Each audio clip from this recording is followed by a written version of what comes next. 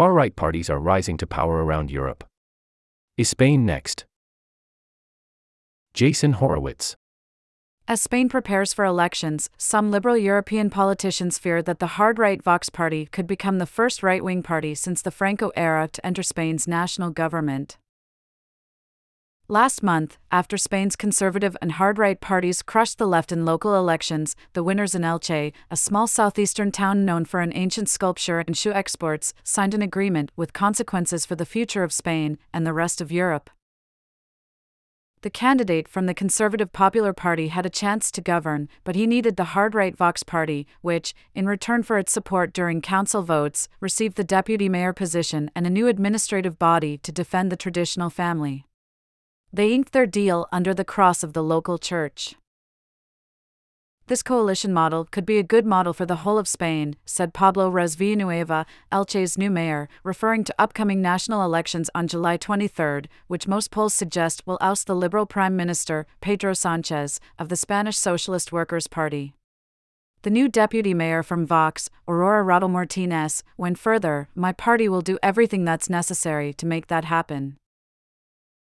If Ms. Rodal's wish comes true, with Vox joining a coalition with more moderate conservatives, it would become the first right-wing party since the dictatorship of Francisco Franco to enter the national government.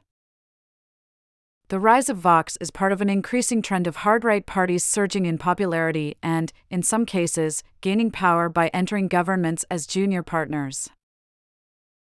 The parties have differences but generally fear the economic ramifications of globalization and say that their countries will lose their national identities to migration, often from non-Christian or non-white majority countries, but also to an empowered European Union that they believe looks after only the elites.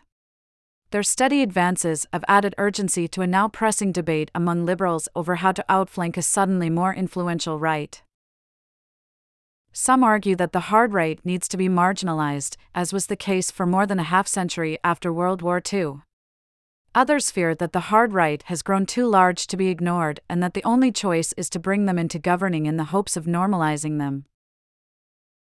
In Sweden, the government now depends on the parliamentary votes of a party with neo-Nazi roots and has given it some sway in policymaking. In Finland, where the right has ascended into the governing coalition, the Nationalist Finns party has risked destabilizing it, with a key minister from that far-right party resigning last month after it emerged that he had made Heil Hitler jokes. On Friday, the Dutch government led by Mark Rutte, a conservative and the Netherlands' longest-serving prime minister, collapsed because the centrist and liberal parties in his coalition considered his efforts to curb migration too harsh. Mr. Rutte has had to guard his right flank against surging populists and a long-standing hard-right party. In Italy, the far right has taken power on its own. But so far, Prime Minister Giorgia Meloni, politically reared in parties born from the ashes of fascism and a close ally of Spain's Vox, has governed more moderately than many in Europe expected, bolstering some analysts' argument that the reality of governing can be a moderating force.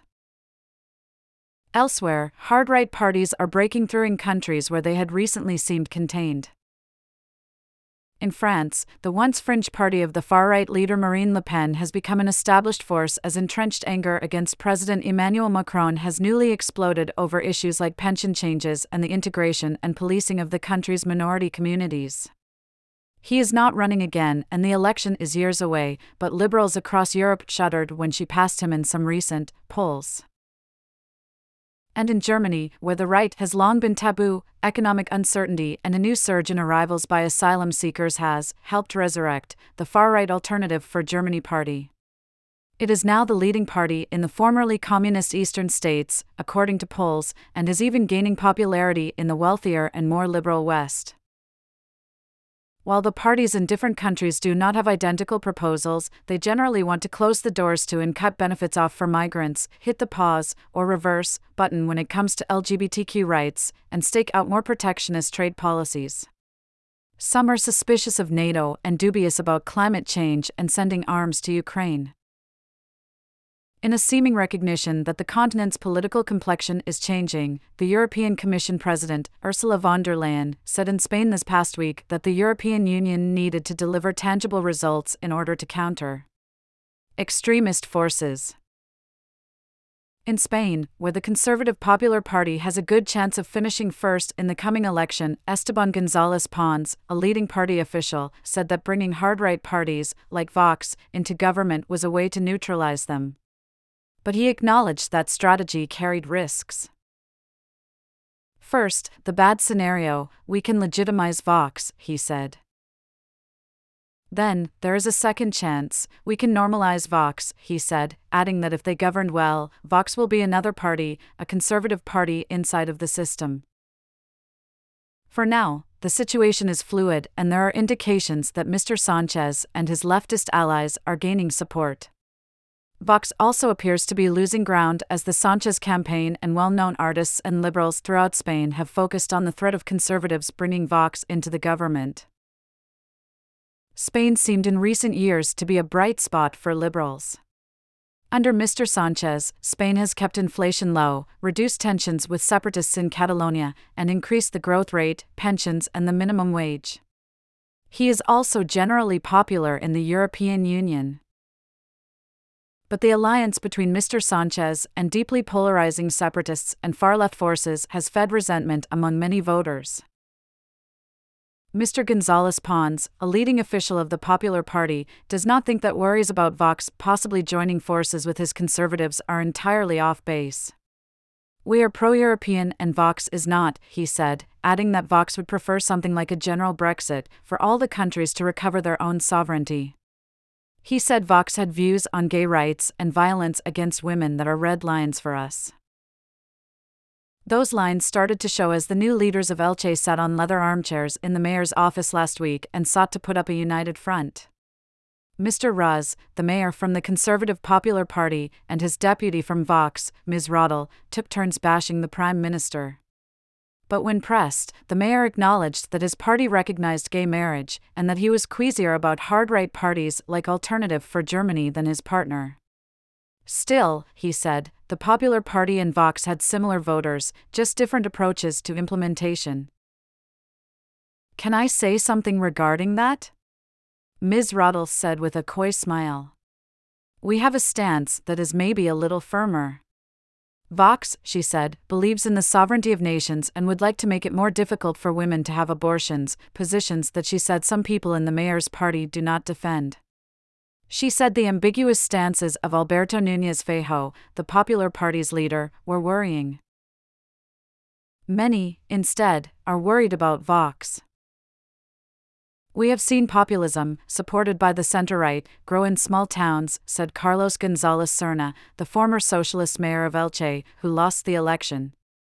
He said that instead of cordoning off the extreme right, mainstream conservatives had given it an umbilical cord of legitimacy. The leader of Vox, Santiago Abascal, split from the Popular Party amid a slush fund scandal in 2013. The party's popularity grew in 2018 as more migrants arrived by sea to Spain than to any other European country. The nationalist Vox was also well positioned to exploit a backlash to the Catalonian independence movement. But Vox has also found support among Spaniards unhappy with their country's progressive shift on climate change and social issues, including gay rights and feminism. Their campaign billboards have included candidates throwing LGBTQ, feminist, and other symbols in the trash. In the town of Nácara, near Elche, the newly elected mayor from the Vox party has ordered the removal of pride flags from municipal buildings. One resident, a 45-year-old truck driver named Maximo Ibanez, said he voted for Vox because the party spoke clearly, but also because he feels that Spain's pioneering laws to explicitly protect women against gender-based violence, complete with special courts and tougher sentences, discriminate against men. It's women who have the right to presumption of innocence here, he said. One of Vox's regional leaders has joked that some women were too unattractive to be gang raped, and another said that